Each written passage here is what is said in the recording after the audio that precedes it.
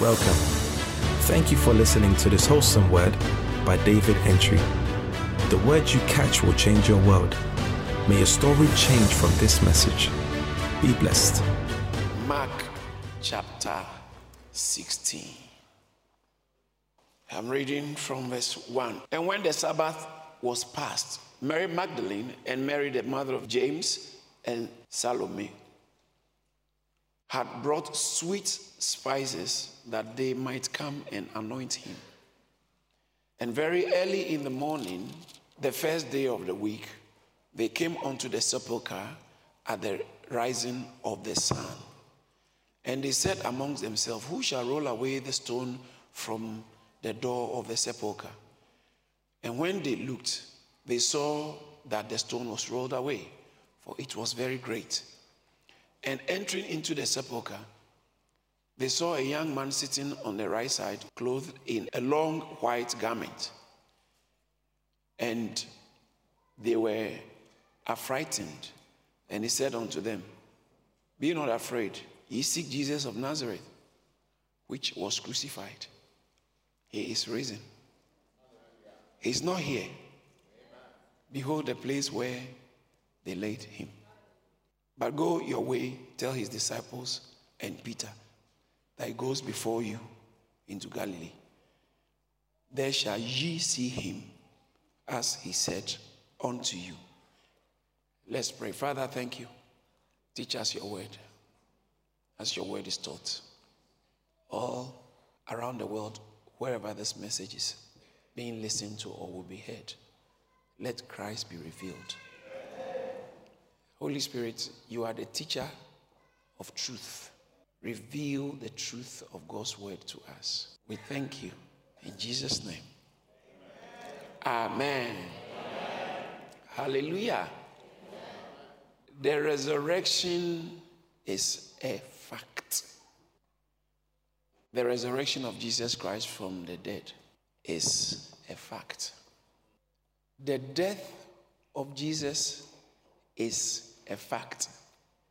It will be an intellectual suicide to purport that Jesus did not live.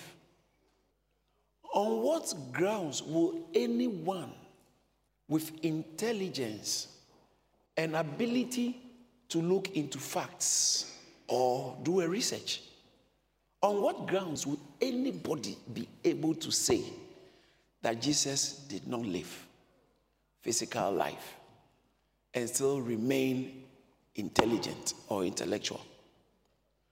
In the field of academia or intelligence, the existence of Jesus is unimpeachable, undeniable. His historicity is undeniable. The historians of those days, they didn't have to be religious people. I'm talking about secular historians, that Jesus possibly was a Messiah. Greek historians and Roman scholars, they all recorded the life of Jesus. So to say he didn't live, I think it's a big mistake. And the life of Jesus, how it ended, is also historically recorded. You can close the Bible and find that information somewhere else in history. So it's not like the Bible said it, so he died. No, let's assume the Bible hasn't said it. Let's assume somebody doesn't want to know anything about the Bible and doesn't want to know about the Bible, but is interested in history within the Palestine territory in the times of Jesus. You will come across this, which is a fact. And it was a major public fact. Like for somebody to one day say there was never a president in America called Trump. No, you must wait for thousands of years to be able to try and say that, because if you say this in our times, in fact, no one will take you for no one. You may want to refer you to the mental home. So now, these are things that the Gospels, Matthew, Mark, Luke, and John, that capture the human living of Jesus. And none of them missed. John didn't talk about his birth, the nativity. John didn't talk about it. But none of them miss the death. None of them. All the Gospels Matthew, Mark, Luke, and John. Mark was the shortest of the Gospels. And he actually also didn't talk about the birth of Jesus. He didn't have time for that. He started from when Jesus started ministry. You know, he started his record of Jesus when Jesus was 30 years old. He didn't go into his early days. Because so longer he was concerned, really, it's not necessary. Others may cover it. He didn't have too much time to cover the details. So let's go straight to the important thing. So he starts from Jesus' ministry and begin to paste it and paste it and paste it like John. All the gospel writers, they started, for instance, the book of John talks about the life of Jesus, and it's all the 3 years of his ministry, they spoke about it. It was spread across the chapters until it started coming to the end of the chapter, and then they started focusing more on the last week of Jesus' life. And then when it got to the last week, they gave more focus on the last day of Jesus' life. And then when it came to the last day of his life, they gave more. So for instance, if 3 chapters or 16, let's say 20 chapters were about the life of Jesus Christ, from chapter 13, I'm talking about John, from chapter 13, he started talking about the last days. From chapter 12, the last week, chapter 13, he began to focus on the last day. And he spent much of the chapters on the last day of Jesus Christ, and then a lot more on his arrest, the last hours of Jesus Christ, and spent more time on the cross. And so it looks like a fast train, especially Mark, like a fast train moving towards the end. When you go to the train station, a fast train is coming very fast. But when it starts getting to the station, it starts to slow down. Because that's where I'm coming. Now, that's how the gospel writers were. Some of them didn't even focus much about the birth. And they didn't focus about Jesus' 30 years of human living, not much. But when it came towards the death, his ministry, and then towards the death, they slowed down significantly and gave so much attention to it. Because the death of Jesus is what starts everything. And now, all those records could not be challenged by anybody who was still alive. So when Peter started preaching, actually in Acts chapter 2, it's very interesting. Peter, but the people were speaking in tongues. And it was they were very charismatic. You know, charismatics, when they are having a service or a meeting, people outside will know that there are people there. People outside will always know there are people there, and the neighbors will be complaining about noise. It's quite familiar with charismatics. So when the Holy Ghost came, the Bible says that it was noised abroad. So those outside, some came close to find out what's going on, and they started passing judgments. And some of the preposterous proposition submission was that these guys are drunk. So Peter, from verse 14 of Acts chapter 2, tells them that they are not drunk as you suppose, because this is early hours of the morning. Verse 15. Verse 16, then takes them into scripture and said, this is what was said by prophet Joel, that in the last days, verse 17, I'll pour out my flesh and my spirit upon all flesh. So from verse 17, he quoted. Verse 18, continuation of the quotation. Verse 19, continuation of the quotation. Verse 20, continuation of the quotation. Verse 21, then he says that continuation of the quotation, whoever calls on the name of the Lord shall be saved. So from verse 17, 18, 19, 20, 21, all the 5 verses were quotation. He quoted from Joel chapter 2, verse 20, 28 to 32. And when he finished that, verse 22, then he tells them that Jesus Christ of Nazareth. This is interesting. He said, men and brethren, he addressed the crowd after quoting they were not there when it was written. He quotes it, and he said, men and brethren, hear these words. Jesus of Nazareth, a man attested by God to you. You know it. He said, you know it. I'm not talking about Jesus you guys don't know. I'm telling you about Jesus we all know. We all have seen. We saw what had happened to him. And said, God attested Jesus Christ of Nazareth with signs, wonders, and miracles in your midst, as you yourselves know. That's a very important phrase. As you yourself, the life of Jesus was not in a corner. He was in the public eye. They knew it. And so the gospel writers who wrote about Jesus, if they were lying, people would have picked them up. Most of those books wouldn't even survive 2 years. Because people were there, what are you talking about? They know it's wrong. And when Jesus resurrected from the dead on the road to Emmaus in Luke chapter 24 from verse 13, but Jesus joined them and he said, you know the question he asked them? He said, what are you guys talking about? Verse 17 I'm actually looking for. He said, what kind of conversation is it that you have with one another as you walk and these are disciples. They were very sad. They said, what kind of conversation are you guys having? And did you know their response? They didn't know it was Jesus. The Bible says their eyes were withheld from knowing him. They said, then one of them was Cleopas, answered and said, are you only a stranger in Jerusalem? Who will living in Jerusalem in these times and wouldn't know what's going on? You are asking us what we are talking about. That is the trending news. It was trending. The death of Jesus was not in a corner. It was trending. So they didn't even know who he was. He said, but are you a stranger in Jerusalem? Have you not known the things which happened there in these days? It's obvious. Have you not known? He said, okay. Then told him that how there was a man. He said, what? He said, what things? You should know that. He said, what things? Now, and he said that. So they said to him, the things concerning Jesus of Nazareth, who was a prophet, mighty in deeds and words before God and all the people. Now, this is not in a corner. They said, this guy, what was happening? We are surprised you don't know this. But about Jesus Christ, he was mighty in deeds and was a prophet, mighty in deeds and words before God and all the people. They said, really? He said, tell us more. Tell me more. You guys tell me more. And he said, how the chief priests and our rulers delivered him to be condemned to death and crucified him. His crucifixion was not secret. You can't say, I'm writing anything, or you can't talk about the history of the human living of Jesus and leave out the crucifixion. It is just a normal fact. It's just basic. It's a basic, reliable fact. That's what I'm trying to say.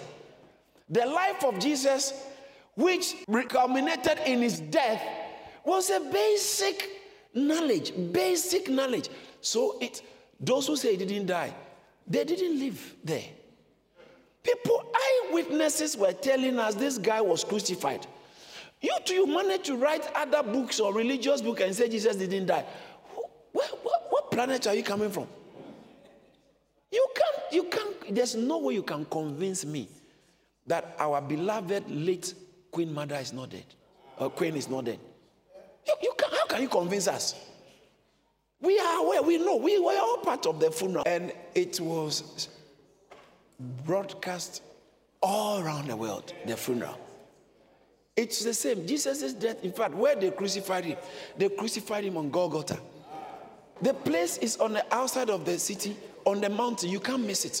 Traders will see it. Sojourners will see it. City guys will see it. Everybody saw. So what I'm saying is that the death of Christ is just a fact. It's historic. Let's even take religion out of it. It's a historical fact. It's a historical fact. So you are actually committing intellectual suicide by denying it. It's a historical fact. Now, so when it comes to the death of Jesus, it's so obvious and it was so open, nobody could deny it. But then, there's something interesting about the preaching of the early church. And for that matter, what should be our preaching? They preached the resurrection. The resurrection was foundational, or is foundational and fundamental knowledge in Christianity. You are not a Christian if you didn't know or you don't know that Christ resurrected.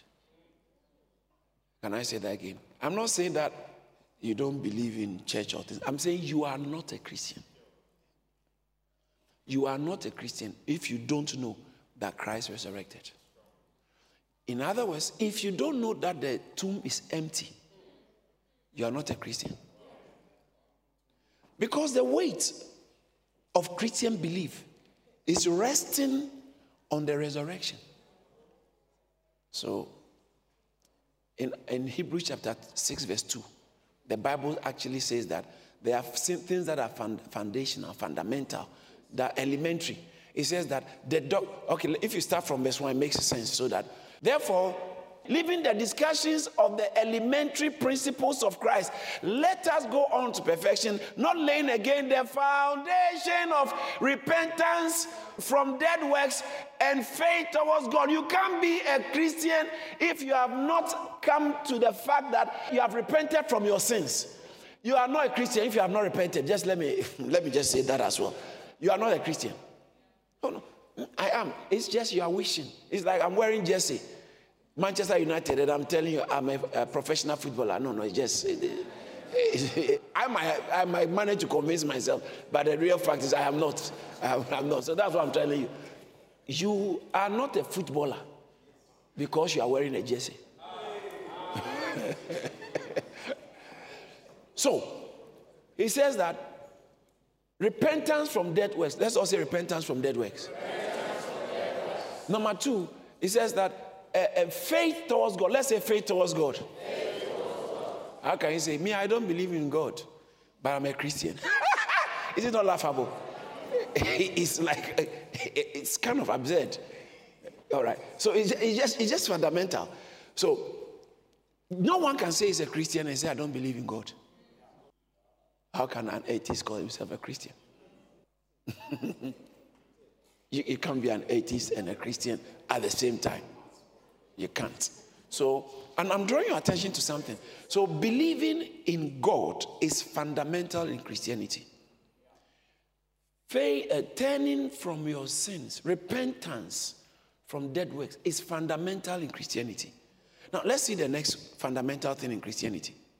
The doctrines of baptism, which reflect that we identifying with the death of Christ, is fundamental in Christianity.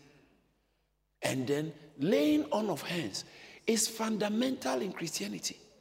Then he says the resurrection of the dead is fundamental. Now, but watch this. I want to draw your attention to something. In our times, when you're a Christian, and some of us, to be honest, grew up in a Christianized environment, so resurrection of the dead and the resurrection of Christ seems to be a normal thing to think about. But it was very foreign in the days of Peter, John, and in the days of Jesus.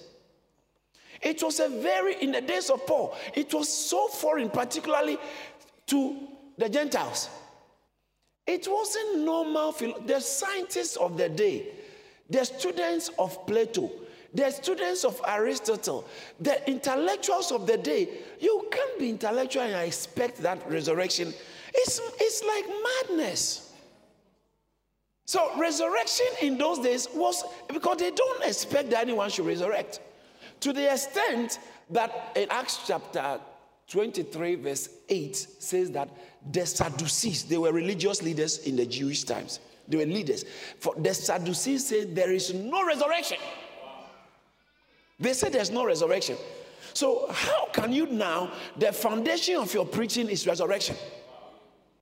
So, and then when you look at, this is nice, Acts chapter 26 verse 8, Paul was reasoning, and part of his reasoning, his case, he said, why should it be thought incredible by you that God raises the dead? That means that people were thinking, how can you talk about resurrection of the dead?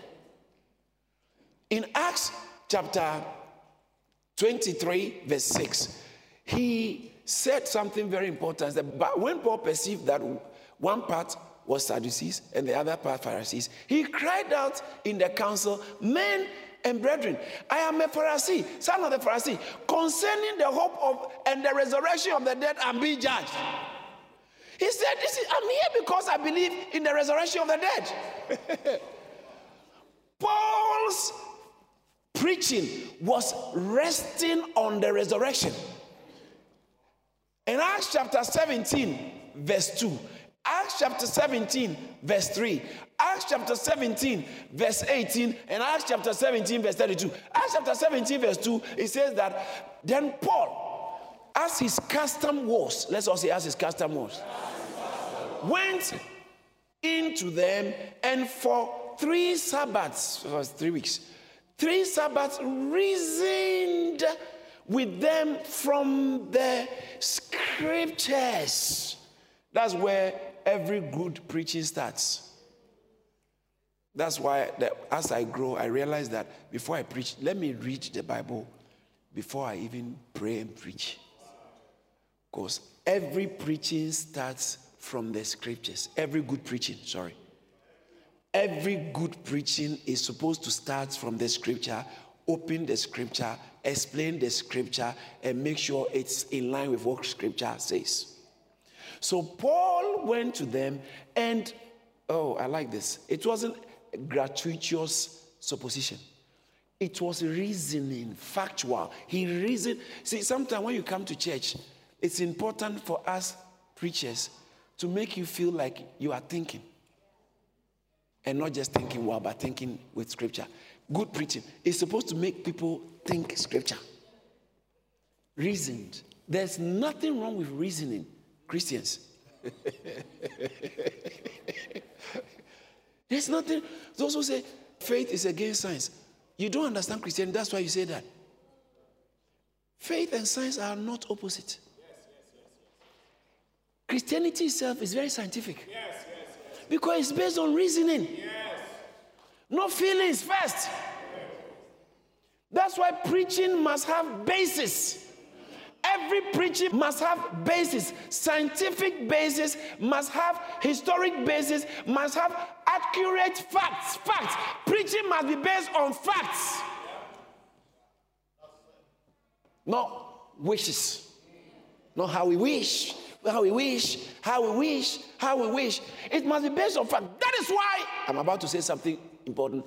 That is why healthy preaching should not be based on what the pastor said God told him. Because that is subjective. No one can verify that. No one can authenticate or challenge that. Because when I come to you and say, last night I was praying and God told me I should say this, I should say that, I should say that. It might be good, it might be genuine, it might be okay, but that shouldn't be the basis of preaching. Basis of preaching must open the scripture and reason with us based on what the scripture is saying, so we can all think for ourselves. But the preacher is supposed to guide us in what the scripture is saying, because the Ethiopian eunuch in Acts chapter 8, he said, how can I understand except someone explains it? So the preacher's job is to do the explanation of what is written. Pastor, start explaining the text and stop telling us about how an angel appeared to you in a cave.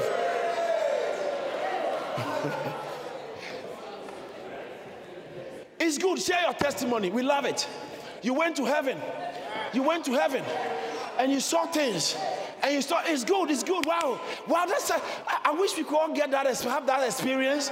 Who wouldn't want such a wonderful experience? It's good. But when you are behind the pulpit, you can say that, but make sure your main point is resting on explaining the text. Reason with us. Reason with us. Reason with us. Reason with us. Reason with us. The preaching of the resurrection was not emotive. It wasn't gratuitous.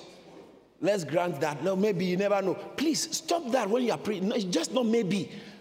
This is what he said. And they were preaching resurrection. That was a fact. They were preaching an empty tomb which they saw. It wasn't like, in fact, in Acts chapter 10, verse 41, Peter said, we ate with him after he rose. We ate with him, and then it was revealed to even us who ate and drank with him after he rose from the dead. I mean, this is facts. He's telling you.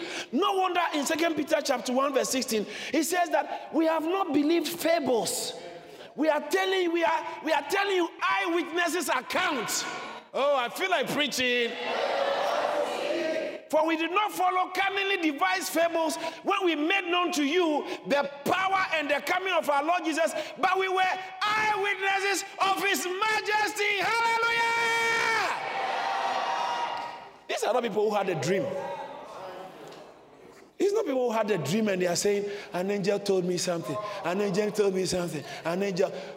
It's okay because Peter went to Cornelius' house based on encounters. So I'm not really on encounters.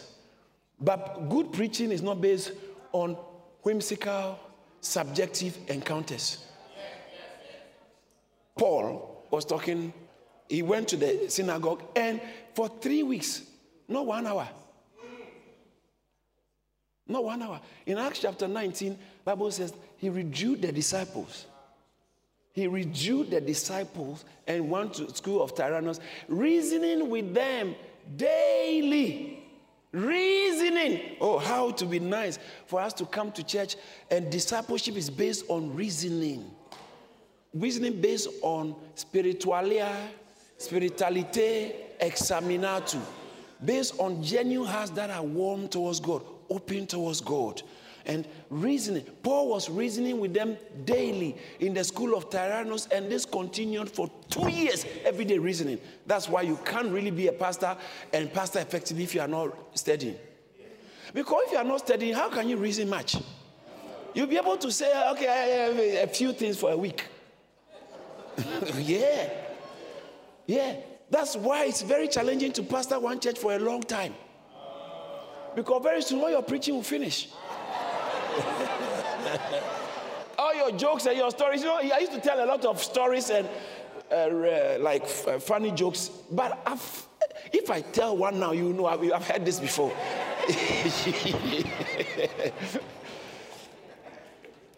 As for a guest minister, it's easy.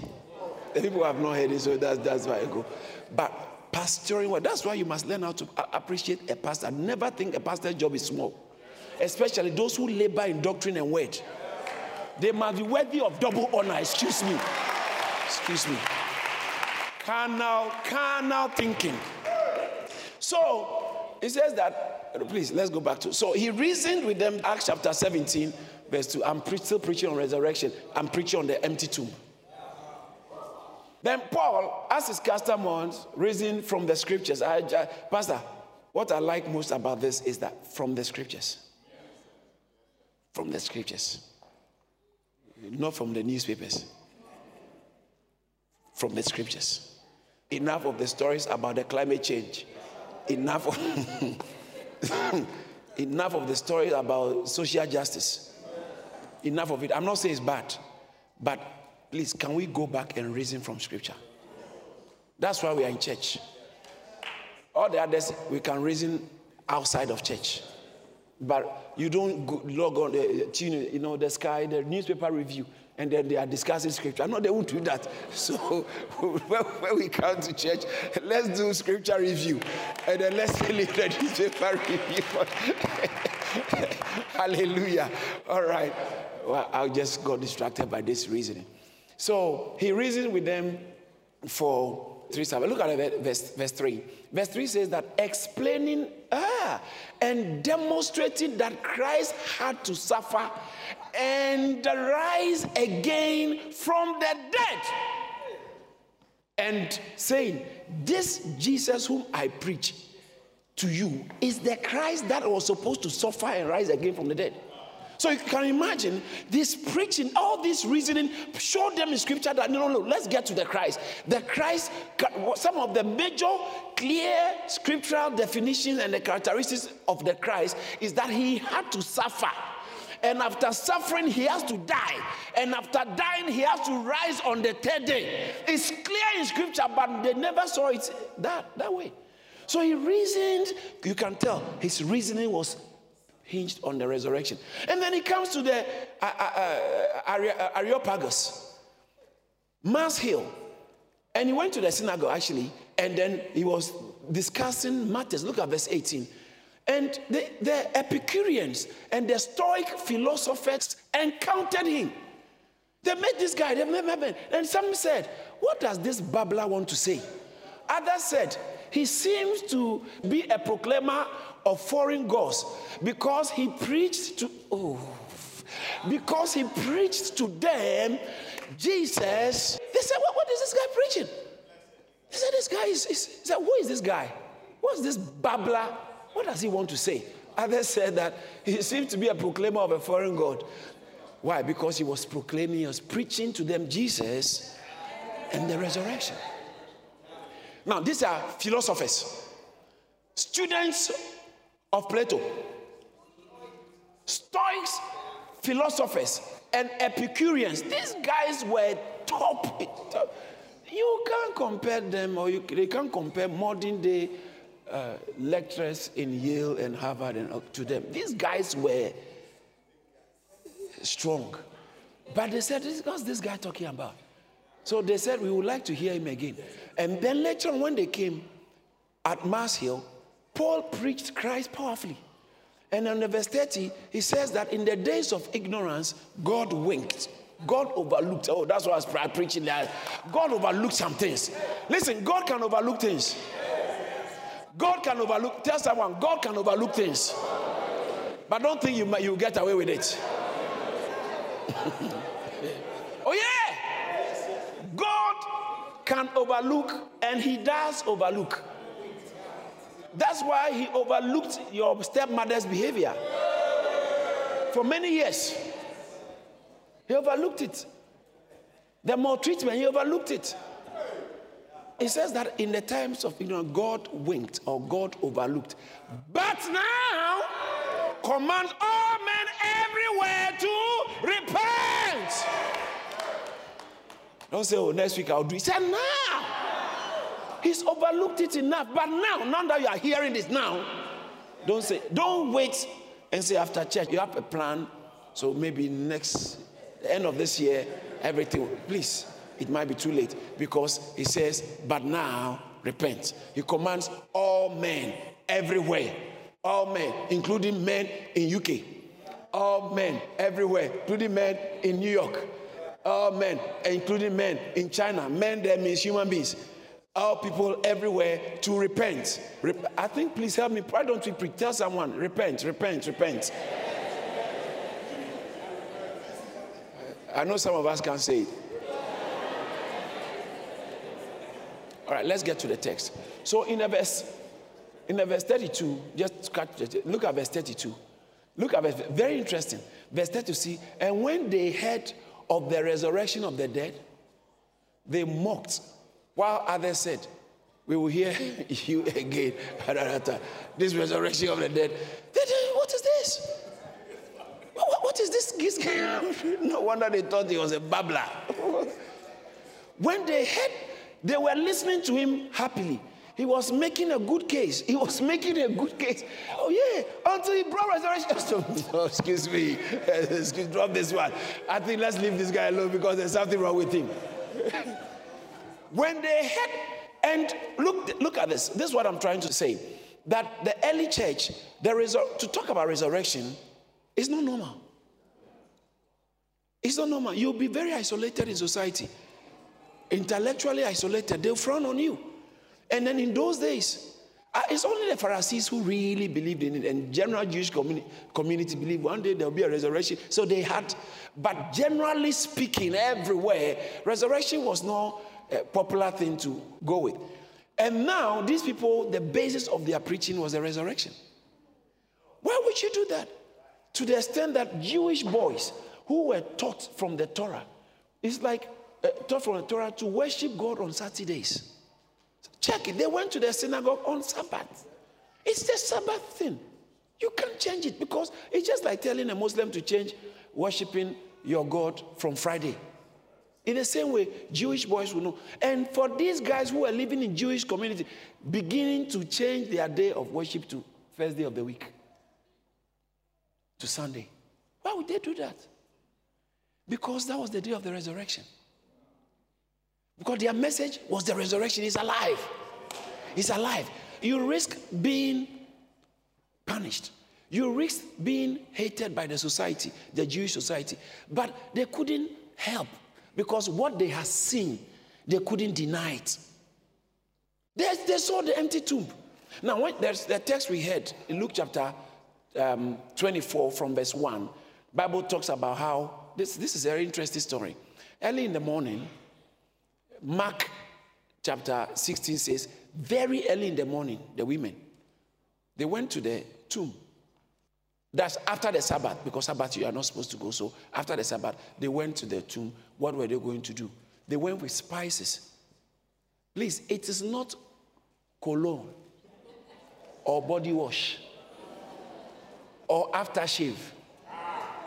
But why did you say it's not aftershave, cologne, or body wash or perfume? Because cologne, aftershave, and body wash is for the living. They were not going to expect a living person there to go and use cologne on him. They went with spices to go and embalm the dead body. So they were not expecting the resurrection of Jesus. That's what I'm trying to say.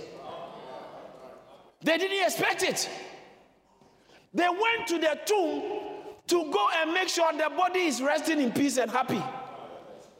They went, it's like, some of you who have maybe your grandfather or your father or mother or something, you go and it's not there, you'll be concerned. Where is the body? You are not looking for your grandma, but you are looking for a body. You are not looking for your grandfather, you are looking for a body. They went to go and embalm him. Only 3 days after this guy has died, they went to go and perform an expression of love on the dead body. So they went to the tomb looking for a dead body. Come on. They were looking for a dead body. That's why they went to, because if you are not looking for a dead body, you go to the tomb, you might go to the hospital. When you go to the hospital, you are not going to look for a dead body. When they tell you that somebody has passed and they took him to the bypass, you don't go to the hospital. You go to the mortuary, or you have to trace where is the nearest mortuary. Where did they take it? Because you don't look for a dead body where human being, where living is. But they went to the graveyard, the center for dead people, to go and look for the dead, because they are looking for a dead man. They are looking for a dead man. They were looking for a dead man. Please get it. They were looking for a dead man. No wonder when he met them, the disciples on the road to Emmaus, verse 17, he says that, why are you sad? They were sad because to them, they knew that it's game over. Oh, disciples knew it was game over. They put all their hopes. Some left their trade, others left their jobs, and some like you left their boyfriends, others left their girlfriends. Oh, I'm telling you, some left their gang. Some say, you know what I'm talking about. They left their gang just to come to church and follow Jesus, only to realize that this thing was leading to a dead end, cul-de-sac. They didn't know. They thought this is not a cul-de-sac. It's just a tunnel to the other side, only to go and realize that, oh no, he's dead. All hopes dashed. That's what happened when you read Luke chapter 24, verse 17, 18, 19. That's why they were sad. They said, don't you know about him? He's a prophet. God raised him. He's a prophet amongst the people. Concerning Jesus Christ of Nazareth, who was a prophet, mighty in this and what. He said, we believed him. We followed him. And he just came to a grinding halt. I'm sad. We are sad. And they said, but what was interesting is some of our women went to the tomb to go and embalm him. And then when they went, he was not there. They said he wasn't there. He was just not there. And what the account we read in Mark, when they were going, they had a problem. It's the women. And there was a big stone they've used to cover the tomb. And they started thinking ahead, who will roll away the stone? Because the stone was big. But when they got there, the stone had rolled away. It wasn't rolled away so Jesus could come out. It was rolled away so we can see the empty tomb. The tomb is empty. The tomb is empty. Because it wasn't, Jesus could pass through locked doors and just appear. So it wasn't a stone at the tomb that can stop him. It was rolled away. And they went in and they saw some young man in a white long garment. White. And when you read the Luke's account, Luke chapter 24 and the verse 4 and 5. Luke 24, verse 4 and 5. And it happened, as they were greatly perplexed about this, behold, 2 men stood by them in a shining garment. I don't know what kind of shining. It's just like some of the ladies' dress. They stood by them. And I look at the discourse that went on. And then, as they were afraid and bowed their faces to the earth, they said to them, why do you seek the living? Wrong address. Wrong address. Wrong address. When they tell you Jesus died and that's it. No, wrong address. When he died, that wasn't it. His death was not the end. Death was the beginning. His death was not the end. It's the angel said, why? That's a very serious scripture. Why do you look for the living amongst the dead? You don't go to Nando's to go and look for Banku.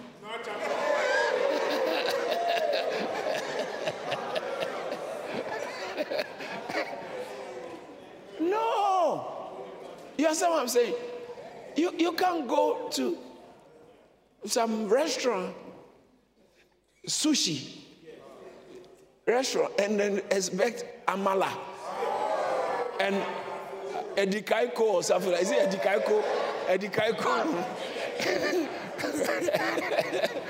No, you can't. They don't have cow foot there.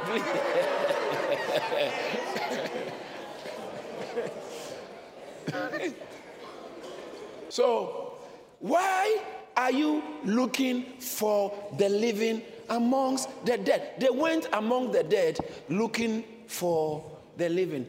Jesus is alive. Somebody say he's alive. Shout, he's alive. And the verse 6 says that he's not. Listen, he's not here. He's not here. He's risen. And now he said, remember how he spoke to you when he was still in Galilee. He told them he'll be alive. In Mark chapter 8, verse 31, Mark chapter 9, verse 31, Mark chapter 10, verse 34, he told them I'll be alive. Remember how he told you. You've forgotten because of the death. Sometimes when you go through some things, you might forget about some other important things. You might, the way you are so upset with your mom, and you don't want to talk to her again.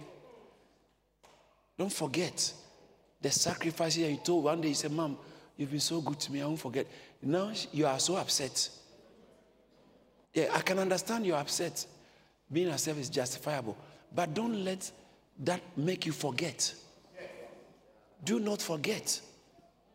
You forgot those who taught you your early Christian knowledge. They taught you, they help you to stand in God. And they are telling you that this path is not good. You are now making it a social issue. So it's easy to forget. It's easy to forget that your children's future is on the line. It's easy to forget that your attitude towards church might have eternal consequences.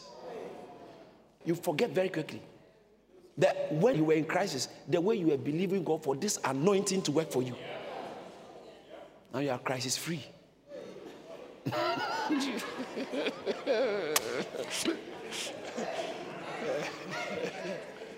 They forgot all the things that Jesus told them. When the crisis of the cross hit, they forgot. Peter said, I don't know this guy. I don't know him. I don't know him. Peter said, I don't know. So in Mark, he says that go and tell the disciples and Peter, because at that time he has become a separatist. He's there. He said, go tell his disciples and Peter. Peter says, the one who said, I will die with you. I will die with you. If everybody forsake you, me, I will die with you. He has left to the fact that they have to say disciples and Peter. Crisis. When the crisis hit, they forgot. When the crisis hit, Peter forgot his promises. And not only his promises, and he forgot Jesus' promises. When the crisis. So they went to the tomb going to look for a dead person. He said, remember what he told you while he was with you in Galilee. Remember his promises.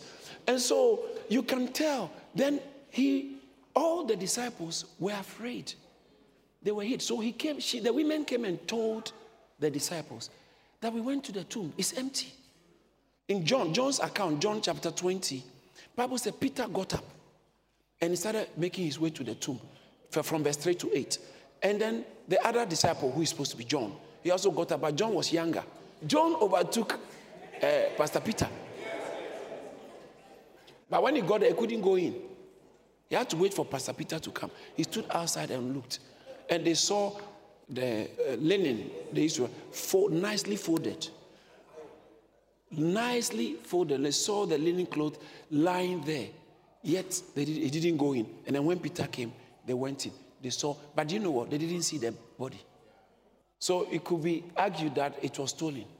The point is, they didn't see the body. Even in Mark, the angel said, he's not here, he's risen. Go. So then, someone will say that, really, they didn't see him, just the body was not there. But the truth is, they didn't need to see the rising Jesus. He rose and he wasn't staying in the tomb. Because why are you looking for the living? What they needed from the tomb was that it's empty. Then they went and regarded. And then on the first day of the week, they were there and Jesus appears. John chapter 20. He appears in the room from verse 18. And he said, peace I give you, my peace I leave with you. They were afraid because they were all afraid. They had locked their door, hiding behind. And listen, this is the point I'm trying to raise. That the disciples never expected the resurrection. The disciples never expected. The women who went there, they didn't go with aftershave. They went with embalming for dead body. So it wasn't usable for him because it's not a dead body. They didn't expect. Therefore, when they saw him, they were not sure. In fact, in Luke chapter 24, after he had the experience with those who were on the road to Emmaus, Bible says that, listen to me, brothers and sisters, he then began to explain from the Bible, from the scriptures, all that concerns the Messiah and his resurrection. He explains the resurrection from them. And Bible says, they said, when he was doing, did our hearts not burn in us? And then when they arrived, he said, bring food. He broke the bread and he vanished. Then in verse 39, they went and told the disciples. Then Jesus himself comes there in the verse 39. And he comes there and they said, they thought it was a ghost. He said, look at my hands. I'm not a ghost. Look, it's real. I'm here. And he said something very interesting. He said, do you have food? Do you have fish? Bring it, let's eat. Yeah, because ghosts will not eat. So he said, while he's still, listen, look at the text. It says that, but while they still did not believe for joy and marveled, he said to them, have you any food here? And they said, yes, we got fish. So they brought the fish, the broiled one, good one, and some honeycomb. They brought it, and watch this, he ate with them. He took it and ate it in their presence. It's not a ghost, it's a real human being. Now watch, this is the point here. Why would they go and say he's not alive? Kill them for it. Kill them for it because this is too personal an experience to take it away from them. So everywhere they went, they preached the resurrection. The resurrection is just so fundamental. Let me just give you quick points why the empty tomb is necessary. The empty tomb, the tomb is empty. It proves the resurrection. And the resurrection is the foundation of Christian doctrine. It's foundational of Christian doctrine. Because the fact that Jesus resurrected, one, it points to the fact that God the Creator is still working amongst men. Because it was God who raised him from the dead. He said in Acts chapter 2, verse 23, whom ye through lawless hands delivered him and killed. You crucified and put to death. Verse 24, but God raised him. Shall we all say that together? Let's say that again. Oh, please say it louder. So God raised Jesus from the dead. God raised him. In Acts 26:8, it says that, why do you consider it incredible that God should raise the dead? So now, one, the resurrection, the empty tomb points to the fact that God, the Creator, is still working amongst men. Very important. And number two, it validated Jesus Christ, or it validated who he was. He said he was the Son of God. It's true. He was the Son of God. It's true. What he said. Now, he said to them on a few occasions that he was going to death and he will rise again. He said, I will rise again. I will rise again. I will rise again. It validated who Jesus was. The fact that he said he's the Son of God meant he's the Son of God. The fact that he said, I am the resurrection and the life, meant he really was. Because how can you kill life? Think about it. How can you kill life and keep life dead? You can't kill life. So he's there. And how can resurrection stay in grave? No, he's the resurrection. John chapter 11 verse 25. He said, I am the resurrection and the life. So then, it's validated who Jesus was. Listen, that is why other religions cannot, no religion, even if they claim Jesus lived and they claim they are familiar with Jesus, they cannot endorse the resurrection. Because the biggest problem of those other cults and religion is that Jesus is not God. Their problem is Jesus. You say Jesus is God, he's not God. But if he resurrected, then he's God. In fact, one of his disciples in Matthew chapter 16, verse 23-24, called Peter, he told him, you can't die. After he told them he's going to die in Jerusalem, and he didn't hear that. He didn't hear that on third day. The disciple didn't hear on the third day. He began to show them that how he has to go to Jerusalem and suffer many things from the elders and the chief priests and the scribes and be killed and raised up on the third day. He didn't hear that.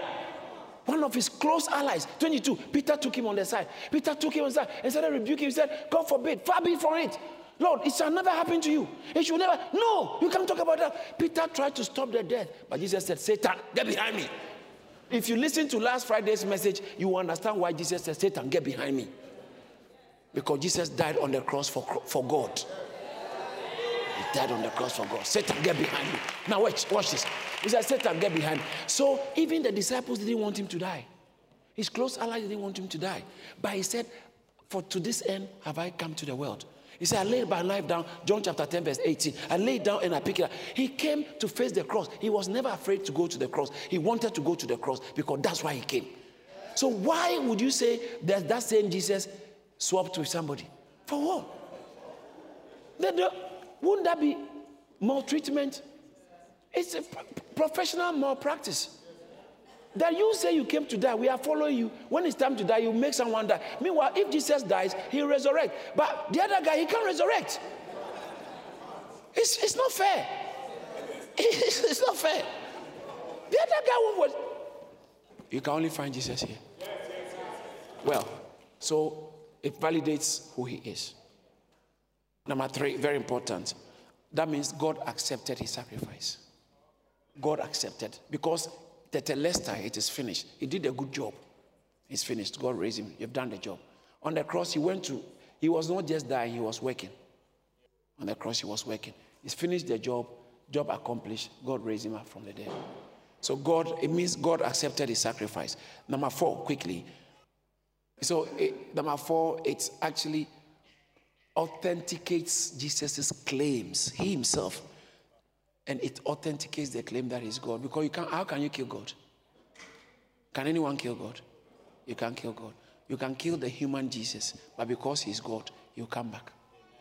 So it authenticates his claims. He said, I'll die and I'll resurrect. Mark chapter 8 verse 31, Mark chapter 9 verse 31, Mark chapter 10 verse 34. And quickly, number 5, it validates the Old Testament. Because Paul went to reason with them concerning the suffering of Christ from the Old Testament. The prophets in the Old Testament have said it. When Peter was preaching in Acts chapter 2, he said David being a prophet spoke, verse 32, Acts chapter 2 from verse 31, 32. David being a prophet, he spoke concerning the resurrection. Being a prophet and knowing that God has promised him with an oath that he will raise the Christ from the fruit of his body, according to the flesh, he will raise the Christ to sit on his throne. He spoke concerning the resurrection. So David spoke concerning the resurrection. The prophets of old spoke concerning. So what does that mean? In fact, Acts chapter 24 verse 14, it says that Paul was defending himself and he said, I confess that according to the way in which you call the sect, so worship I the God of our fathers, believing all things which were written in the law and the prophets. So the resurrection was validating the prophets, the words of the prophets and the Old Testament. Old Testament is actually a word of God. Jesus came, he said, I did not come to destroy the law and the prophet, but I came to fulfill it. So he fulfilled it to show that this thing is from God. The Old Testament is from God.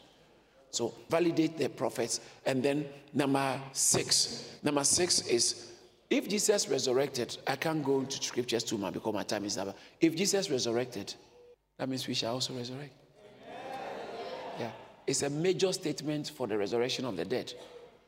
1 Corinthians chapter 15, when you start reading, it's interesting from verse, I delivered to you first of all that which I also received, that Christ died for our sins according to the scriptures. He died for our sins. Amen.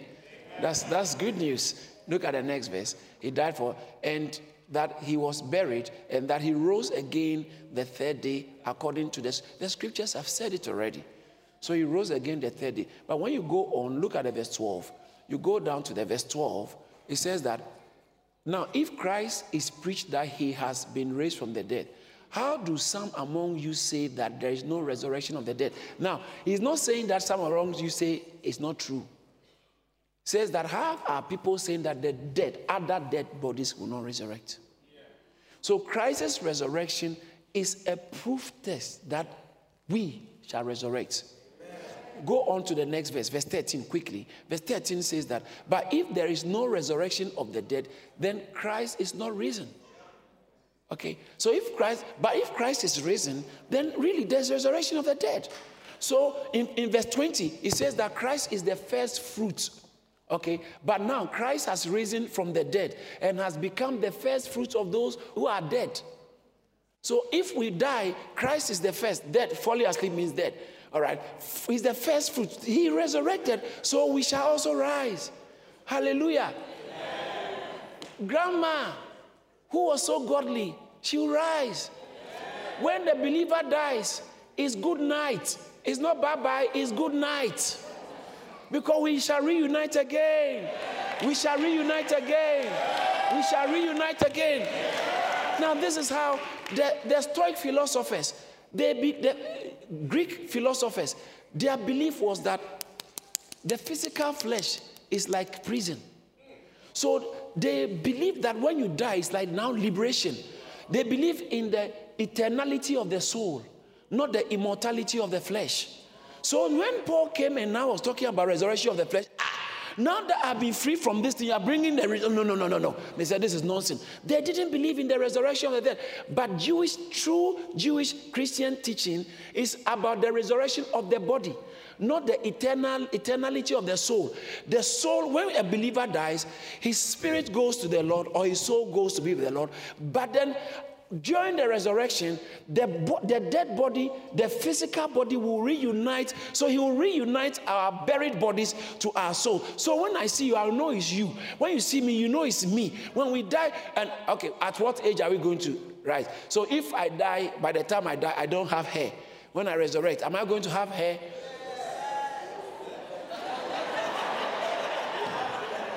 This has I've diverted me, but let me tell you, we will resurrect in our prime. In our freshness. So in our perfect human nature, the way so even if someone was a child and was maybe dropped and became lame or became disabled, and is a believer, dies during the resurrection, he's going to resurrect like the perfect human body. That's how it's going to be. Because he says that the mortality shall put on immortality. He says that our vile body shall become like his, Philippians chapter 3, verse 21. Our vile bodies shall become like his glorious body. So it will change. Bible says in a twinkling of an eye, we will change. In a twinkling, we will change. It's not going to be this same body, even though it's the same being. So if Christ resurrected, we shall also resurrect. Number 7 quickly, and then number 7 is so powerful. 1 Corinthians chapter 15, verse 55 to 58. Verse 55 says that, oh death, where's your sting? Wow. Oh Hades. Oh, that Hades is grave. Okay. One translation uses grave, which I prefer that one. Said, oh Hades, oh grave, where is your victory? The victory of the grave has been taken from the grave. When it comes to a believer, the grave is not the end.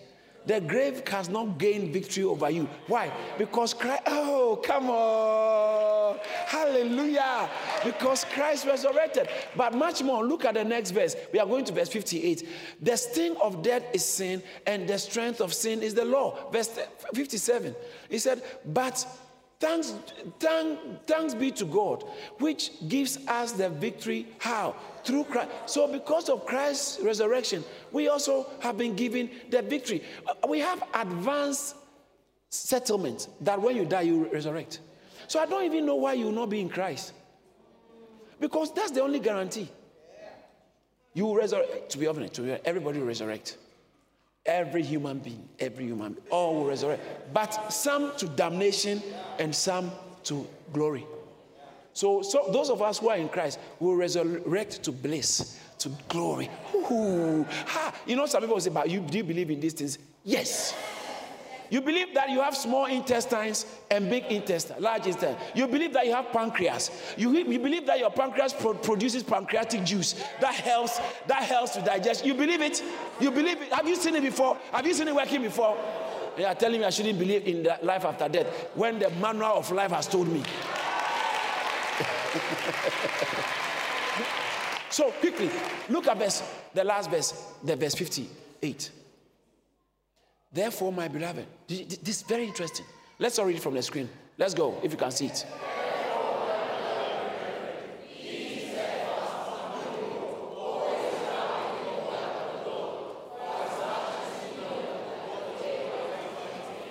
Build the church.